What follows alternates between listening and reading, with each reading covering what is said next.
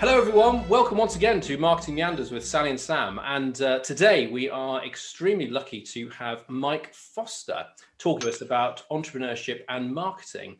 And well, you'll find out that Mike's got a wealth of experience in the area of entrepreneurship, but also in many other areas. And we're going to be going into the actual impact of marketing on entrepreneurship and how you effectively can start the ball rolling with marketing when you are starting a business, a small business, a larger launch, whatever it might be. What do you need to keep in mind? So really looking forward to the conversation. But just to give you a little intro, Mike is currently a mentor and trainer at the Entrepreneur's Mentor, working to help entrepreneurs grow their businesses. And he's also a founder and director of the Oxford Business Community Network. And I think it's fair to say as well, really, in terms of Mike's background, it's pretty varied and incredibly rich in terms of the work he's done with business startups, accountancy, banking, and much else besides. So I think you'll hear an awful lot about the experiences that Mike's had today, which I'm sure will be very useful. And in particular, I think we're going to find out really about the areas, the points to keep in mind about when you're starting marketing and entrepreneurship, about how to keep your stakeholders aligned effectively and how to work with people, which I think Mike's got a lot of experience in as well. So I've been gabbling on. I will allow Mike to actually now introduce himself and welcome him to this episode. So hello, Mike. If you'd like to just give us a little intro as well from about who you are, where you come from, that'd be great. Thanks, Sam. Thanks, Sally. Thanks for inviting me to join you today for your podcast. My background for nearly about 30 years now, I've been supporting small businesses in some way to start, develop and grow their business. For the last 8 years, it's as the Entrepreneur's Mentor, doing exactly that. And that's in effect why I positioned myself as a mentor rather than a coach, was to, I guess, add some value and add some experience from that breadth of experience that I've built. I think my CV, I wanted to build in a way that if I sat around a boardroom table, nobody would be able to pull the wool over my eyes, because I'd have some experience in those different areas that you referred to earlier. It ranges back from late 90s, where I was an area manager for Barclays business startup team. Then I went to join a startup breaking away from South Austria District Council, before then starting my own businesses over a period of time. And as I say, last 8 years with the Entrepreneur's Mentor as a personal brand, but I've actually been delivering that with firms of accountants, whereby I've been working with their clients as an employee, delivering the advisory services. And beginning of last year, I decided to come out on my own again. And so far, it's been a great move. Brilliant. Great. Thank you very much, Mike. That's a really lovely roundup. And I'm just going to leap straight in now, actually, to my most pressing question, which, as we all know, is always the first question we ask, which is, what is your favorite dish, Mike? Well, my favorite dish, I guess, would be steak in some way. The better the steak, the better. And actually eating it in a good restaurant. It's that sort of whole satisfaction that comes with the flavour as well. So yeah, that would be my favourite dish. Not too bothered what it's with, but just a good piece of steak. Oh, wonderful. Yeah, absolutely. I very much look forward to the time when we can all go out to a restaurant again and enjoy a good steak. It's never the same having it at home, is it quite? Unless you're like a really good chef at home. It's for me, because I live with a chef. Of course you do. Yes. Sally has this advantage over all of us, she slips in, but marvellous. Well, that's a great selection, I have to say. I think I might be trying to have a steak at the weekend, so I will keep you in mind when I. It's on my agenda. Great stuff. Well, I'll let you kick us off now, Sally, into the meat of the subject. Thanks, Sam. Mike, I'm going to start off with a really big, huge question, so you can take it wherever you want it to be. So, why does marketing matter for a startup business? Good question. I think for me, it's really about creating that traction for the business in the first place. And this is why I say to startups that you should not really wait until you are 100% happy with everything, because you learn by, in effect, positioning your offering out into the marketplace. So I believe it's sort of critical, and it's, I don't think you'll ever be 100% happy with your marketing or your proposition, etc. And it's something that you, particularly at startup, you sort of tweak. I use a tool called the Business Model Canvas, which talks about taking your value proposition through your channels to your ideal customer segments. And you can only start with that in terms of what your gut feel is and what your market research is. But, when you take that through, the business model canvas talks about a loop that you bring back round, which is then you build relationships and get feedback from your customers that then can tweak your proposition. So I think in terms of why it matters, I think it's in terms of it just underpins the whole business model. You know, I talk about, again, to startups, actually doing all the stuff in the background, actually, you could argue is a bit of a waste of time if you've got no customers. You know, so if you're putting the systems and processes in place and get it all ready, you know, if you've got no customers, so, you know, get the marketing out there. But it's important, I say, and again, I always say to my clients, is make sure your market development is in alignment with your product development, so that, you know, you don't want to get a product to market and then you haven't got the market, because suddenly, surprise, it's not there. So you've got to do that market research. And, you know, I'm sure you guys have seen it in terms of market research. You know, when I was a bank manager, it used to frustrate me. It's the smallest section in any business plan that I received. And when I said to people, well, tell me about your market research. Well, I've asked some friends and I've asked some family. Well, yeah, of course they're going to pat you on the back and wish you well. You know, go and do some proper market research and then build out that. Yeah, or you say that fatal, when they say these fatal things like, who are you selling this to? And people go, oh, whoever wants to buy it. No, couldn't be more rubbish answer. Yeah. I was talking to someone this morning about mass market versus niche markets for exactly that reason. Yeah. To be honest, the other thing you've got to do is make sure that your marketing plan, whatever that is, however big or small that is, absolutely aligns to your business plan. So start with your business plan and say, where do we want to get to? What have we promised the bank we're going to do? Why haven't they've signed it off with a loan? And then make that happen in your marketing plan. So really your initial marketing plan shouldn't be that difficult, because you should have just done your business plan. Yeah, I agree. And I think, you know, you shared an interesting article for us the other day in terms of the one-page marketing plan. And, you know, I make sure that my clients keep it really simple. I don't know where this idea come from, where a business plan has to be this thick, you know, in terms of so in terms of a big document, you know. Sometimes people write detail for detail's sake, and we sometimes have to keep it very simple. And, you know, I think clarity for me is the big thing in business, in terms of, are you clear for, as Sam was saying earlier, about stakeholders? Do you have clarity for all your stakeholders? And obviously your customers and prospects are a part of that. Are they clear about what your offering is? Yeah. And the other thing is you've got to think about is whether you can afford it. So it's all very well to say, oh, yes, I want to advertise on television. I mean, I do have smaller clients who say that, and I go, oh, no, you don't, because you absolutely can't afford it. Do you have any idea how much that costs? Oh, it can't be that much. Lots of people do it. And getting people to kind of wind down their ideas so they can actually do something which is going to work, as opposed to something which is, you know, all very exciting, is going to be big and fluffy and sparkly balloons, is quite a hard thing to do too. Yeah, and I think this is one of the things I sort of talk about when you talk about the research, you know, is that, again, linking through this business model canvas and choosing the right channels, because I see too many times that businesses sort of start up and do the marketing that they feel that they should do, rather than the marketing they should actually do. They love Facebook, so they do Facebook advertising, or they love telephone calls, so they do telephone calls, but it's not right for their market. It's not right to pull that customer towards them. Yeah, and you've got to measure it from the very get-go. You can't just measure it later, because if you're going to get it wrong, you've got to stop it and retweak it, and you've got to be able to do that immediately. Because I do get a lot of people that say, oh no, I don't want to measure it until we've got a place in the market. You're going to get the wrong place if you don't start measuring it right at the beginning. Yeah, it's really interesting, I think, the whole, because I'm fascinated with the point I was going to come to later on about where to start, and the way in which you can actually sort of iterate your marketing when you're starting off, or iterating whatever you're doing to just get going with the plan you have in place, a simple plan, as you said, Mike. But I'm interested as well in hearing about people who perhaps come along, it's a bit of the chicken and the egg, isn't it? Sort of like, well, they come up with a great idea for a product and they think maybe people will like this.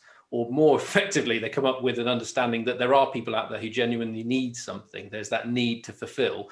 Therefore, you've already defined an audience, because you started with the definition of the audience, and then you developed a product or service to meet that need, rather than the other way around. But do you find when people are right at the very, very beginning, and perhaps, you know, they're not marketers themselves, perhaps they're, I don't know, we always have this example of handbags, our Cotswold handbags. I don't know if there is a Cotswold handbag company out there somewhere, but we always use this example of this great thing. Yeah, exactly. So, you know, new luxury handbag range, say, and you think, well, yeah, I know that there is a market for these handbags, but I've come up with a great idea, but I'm not a marketer. I'm great at making handbags. I don't know how to market it. I don't necessarily have a great idea of a grasp of a business plan.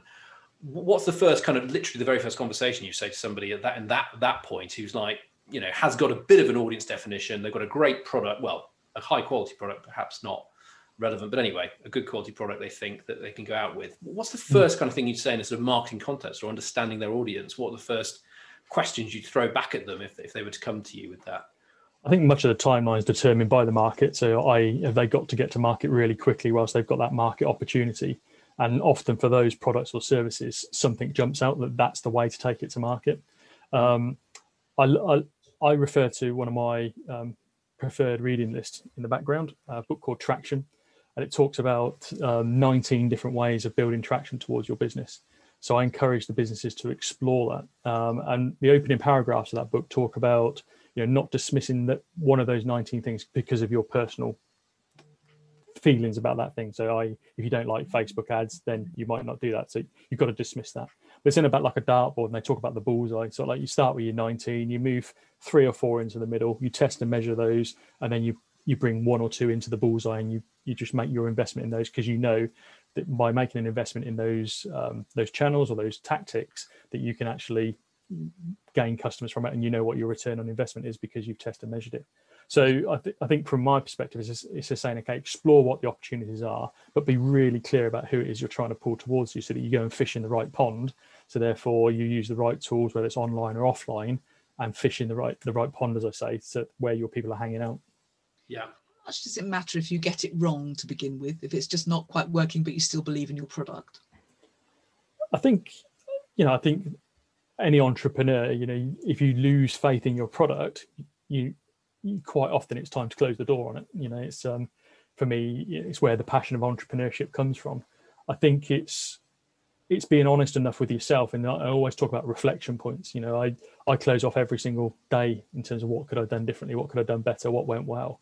And I think when I'm encouraging my clients about their marketing, is to think, okay, well, if you've done X, Y, Z, what's your trigger point? What's your trigger point to say, actually, this is enough to stop, or this is enough to actually double down and do even more of it? And it's being honest in terms of that reflection. So I don't necessarily always think it's the bad product or the bad service that they brought to the market. It's probably how they've taken it to market. Mm-hmm.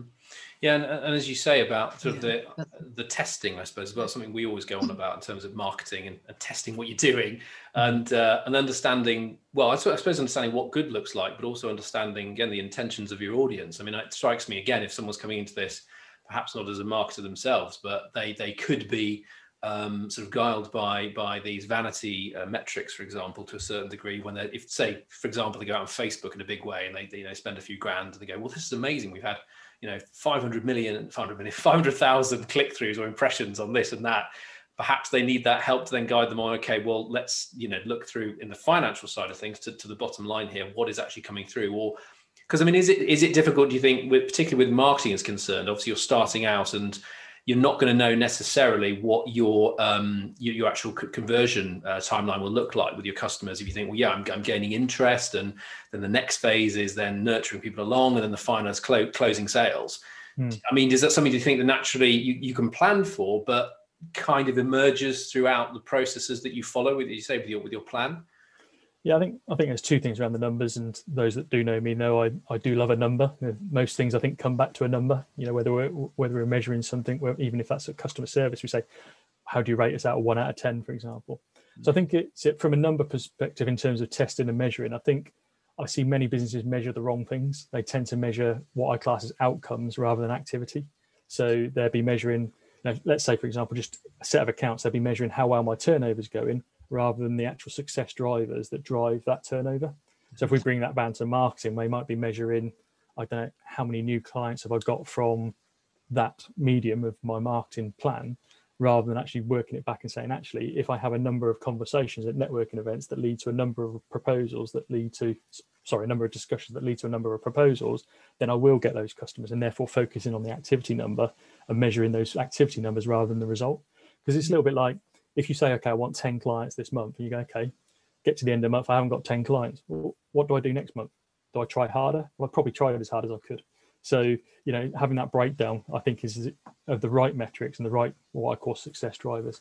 I think the second aspect then comes back to the whole budgeting thing. And, unless you're a big corporate, the McDonald's of this world that can do the big brand advertising stuff, we've all got limited resources for our marketing in terms of time and money. And I think from then a budget perspective, I often get asked, well, how much should I spend? Or should my marketing plan be a percentage of my turnover, for example? And for me, it's much more considered than that. It's more about how much money and time investment is it required to deliver your plan. So coming back to our plan that we talked about earlier. So when I break my plans down with my clients, it's okay, let's do your strategic piece, in terms of who you're aiming for and what your messaging is, etc. But then in terms of your activity plan, what's the activity plan that you need to deliver that strategy? And then you can actually break that down in terms of execution to say, okay, well, if I need to do social media, who's going to do it? How much is that going to cost, etc. If I need to do a telesales campaign, what's that going to look like? If I need to do X, Y, Z, and then I at startup encourage the business to plan that out and say, okay, that's what I need as a plan. That's what it's going to cost me. That's my marketing cost. Then that goes into the bottom line, and then we can start to work out the expected revenue to cover the return on investment for that. Exactly. And if you're not getting that revenue, it either means that maybe your marketing channels are wrong, that you thought Facebook was going to be terrific, but actually it hasn't been, and you need to start tweaking it rapidly. But you do constantly, you're right, need to put it into the bottom line to make sure that you're measuring things seriously.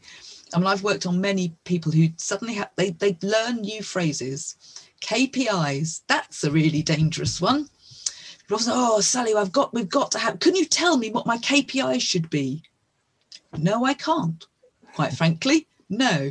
For those, I'm sure everyone out there does know what it means, but it's a key performance indicator. And that it's not necessarily the same as your goals. Everyone confuses the two, and it causes a whole lot of headaches because you're so busy measuring, and you're measuring two different things. You're comparing things that don't compare. Key performance indicators might be, one of your key performance indicators might be we answer the phone on time every time. Within 3 rings, we answer the phone. That could be a key performance indicator. It's got nothing to do with money. And that's why I can't tell you as a consultant what your key performance indicators need to be. Yep. That comes back to, like I say, in terms of drilling down into the real numbers in your business I was referring to earlier. I use a tool called a one-page plan, which talks about I think the other thing to throw into the mix that you mentioned there, you've got goals, but the other thing is targets. Yeah. And I use a one-page plan. It breaks it into 3 sections. So the top part is, in effect, your vision, mission, goal, and objective, i.e. the goal, the big picture, what it is that you'll want, what it is that you're looking to achieve. The second box is then the targets. So this is the how, if you like. That's, what is it I need to do? What is it that need to achieve? What are the objectives that we're aiming for in terms of target numbers? And then under each of those targets is then an activity plan. And then that's the things that start to drive, for me, the key performance indicators. So say, for example, our vision, mission, and goal objective was to double the size of the business. One of the targets may be a certain number of customers that we need to achieve. So therefore, what's our marketing activity plan to deliver that number of customers? And then we can start to drive the key performance indicators off the back of that activity, not the wrong way. And now, ideally, with the one-page plan, what you should be able to do with the consideration is then fold the piece of paper in half and just be totally activity and KPI focused. Yep, absolutely. And it should then feed up into if you've got it right, it's just going to feed up into your top box. Yeah, that's really great. I mean, it's interesting as well, actually, just to think about that when you start out, because I remember I had a meeting with a friend of mine who's part of Oxlep. And she was saying, again, some similar things with the one-page stick it on the wall plan, and really pretty simple, but broken into the why, what, and the how, like in that way, in that sense.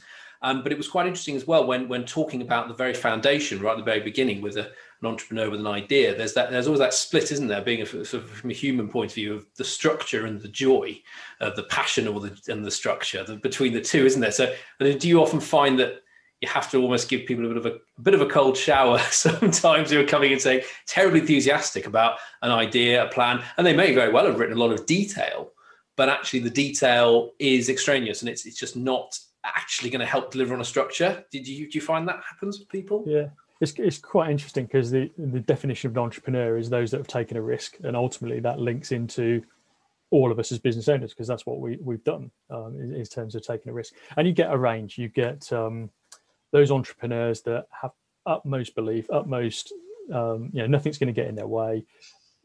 Their marketing plan will be quite loose. They'll probably spend a few £1,000s to get to the idea, but they can afford to spend that few £1,000s, maybe because of other business ideas, etc. Then you've got the other end of the spectrum, whereby you've got the entrepreneur that is probably less of a risk taker, more steady, more compliant type of individual, doesn't like change, and they have to be the planner, and they're the ones that want to be 100% right before they actually launch it out, if you like.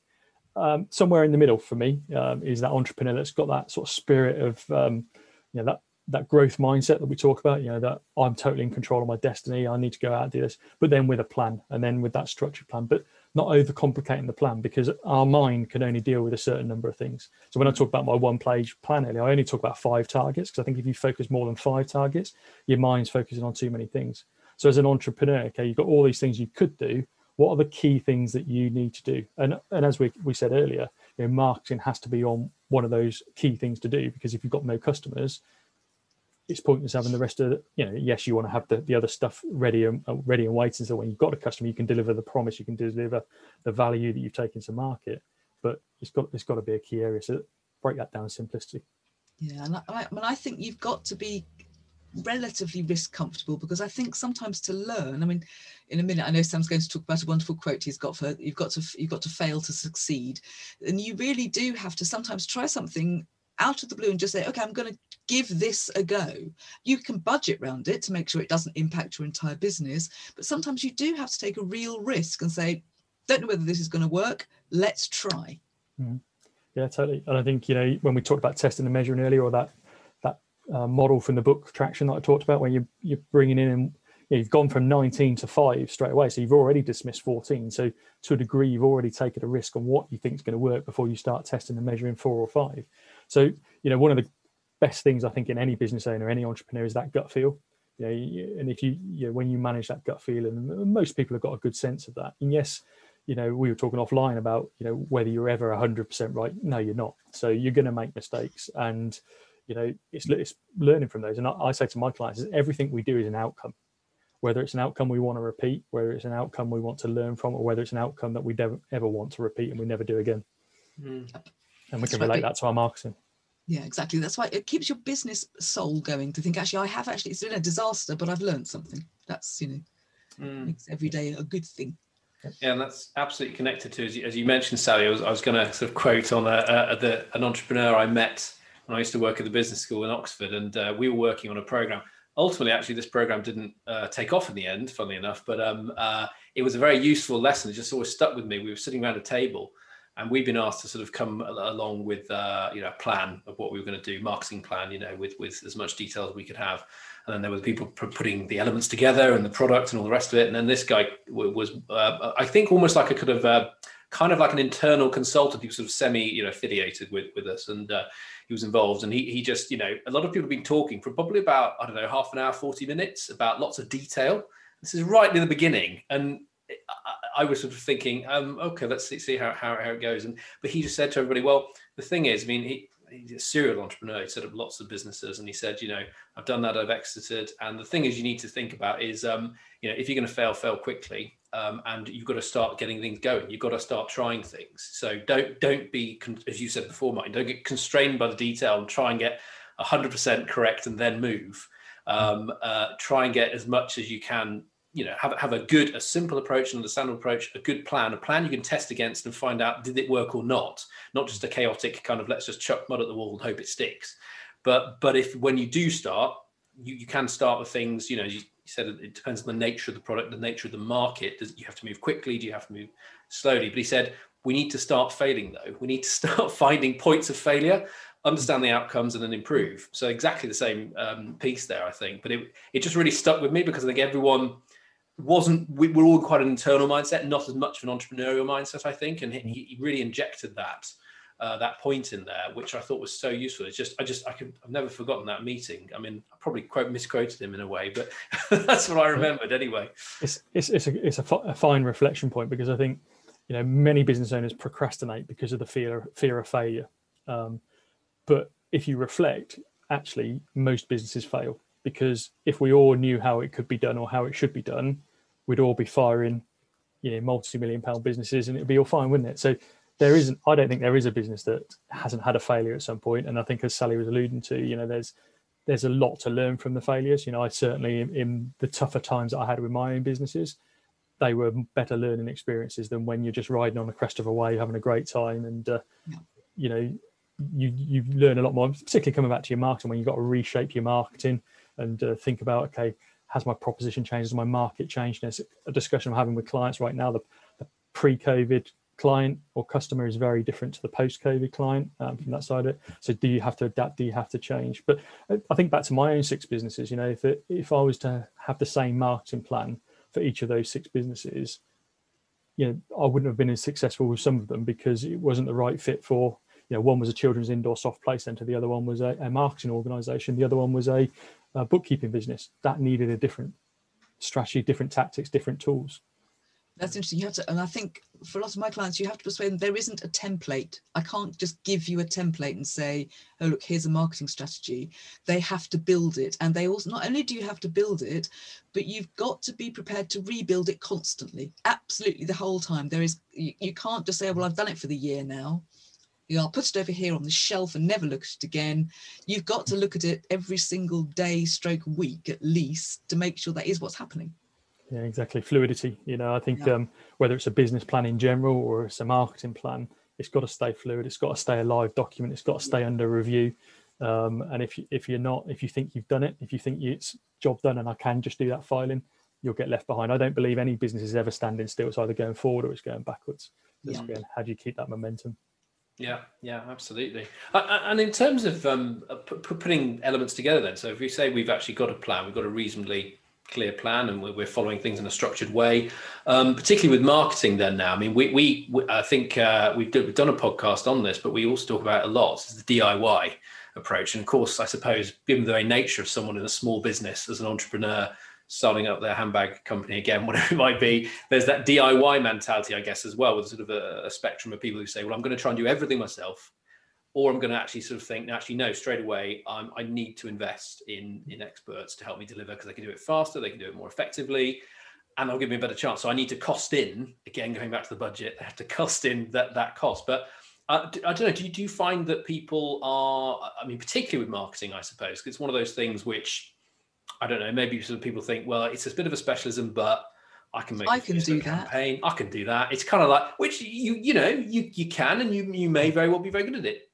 but you may also make a bit of a hash of it as well at the same time. But what do you find with that, with people, the DIY mindset then when they start out? Well, I think it's one of the biggest hidden costs that businesses don't see is the time and energy and financial pounds that they spend on their marketing because they think they can do it. And they, again, coming back to this 100%, can you do it? It might not be 100%, but it might not be the percentage that an expert can necessarily do that for in terms of doing that for you. I think, my response would be, you could do it all your own, but you shouldn't. You may be able to do some marketing, and you might be the right person to do that. In terms of, for example, if you're the business owner, some of the founders I used to work with spinning out of the university, that they were technically brilliant on their product. So really they were the best sales and marketing person to go out there and do it, because actually it would take years for somebody actually to understand the research that they've been through. But actually quite often you can pass certain activities off, and you have to think, I think, one of the things I encourage business owners to ask themselves is, should I do that? Am I the best person to do that? Or do I really want to do that? And often then business owners will think twice about, this hidden cost, as I say, is that I may as well do it myself, or it's quicker to do it myself rather than employ somebody else to do it. And think about, okay, what is the investment I need to make to get the results that I need? And, I think it's when I used to run my marketing business, people used to say, how much do you spend? How much do you charge per hour? And you used to give them a quote and they'd say, oh, wow, that takes me about 30 hours to do that. So that's going to be an expensive investment. Actually, by handing it over to my team, we'd have probably done that in 10 hours, Yeah. So it wasn't that relative that I think business owners do. So often business owners will take twice as long, I think, doing such activity compared to someone who's got the skills to do the implementation. When I say the skills to implement, it's not necessarily because they've done social media before or website design before. It's because they're repetitive on that and they do that. That's one nature, but also because of all their experience and all their case studies that they've got of working with their own clients, they know what works for that business, so they can actually take that to market effectively for them. And I don't think business owners necessarily, when you get into the detail of some of the things you can do in your marketing, whether it's paid for advertising, etc., really understand it. So like you were talking about earlier, Sam, some of the metrics that we could be measuring, I think most business owners look at that metrics and go, yeah, it'd be quite nice to have a number of hits or a number of visitors, etc., but do they really equate to business? No.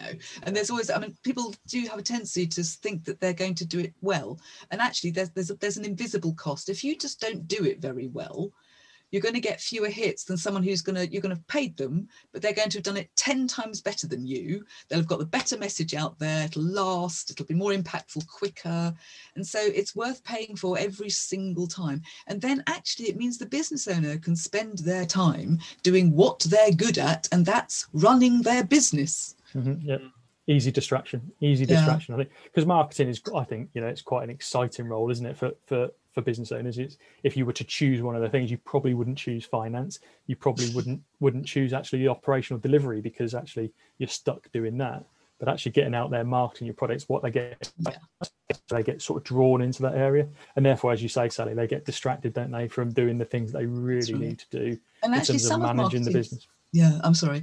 Some of marketing is actually really tedious, but some of marketing is putting processes in place and making sure that you've got a CRM system that works and has got all the right data in it, and you are actually examining it. So some of marketing is not sexy and fluffy balloons. It is actually really quite tedious segmentation and analytics of what your audience is saying, and it can be quite tedious. It's not all exciting, and then what happens is that non-exciting bit just doesn't get done. So it turns into a huge task.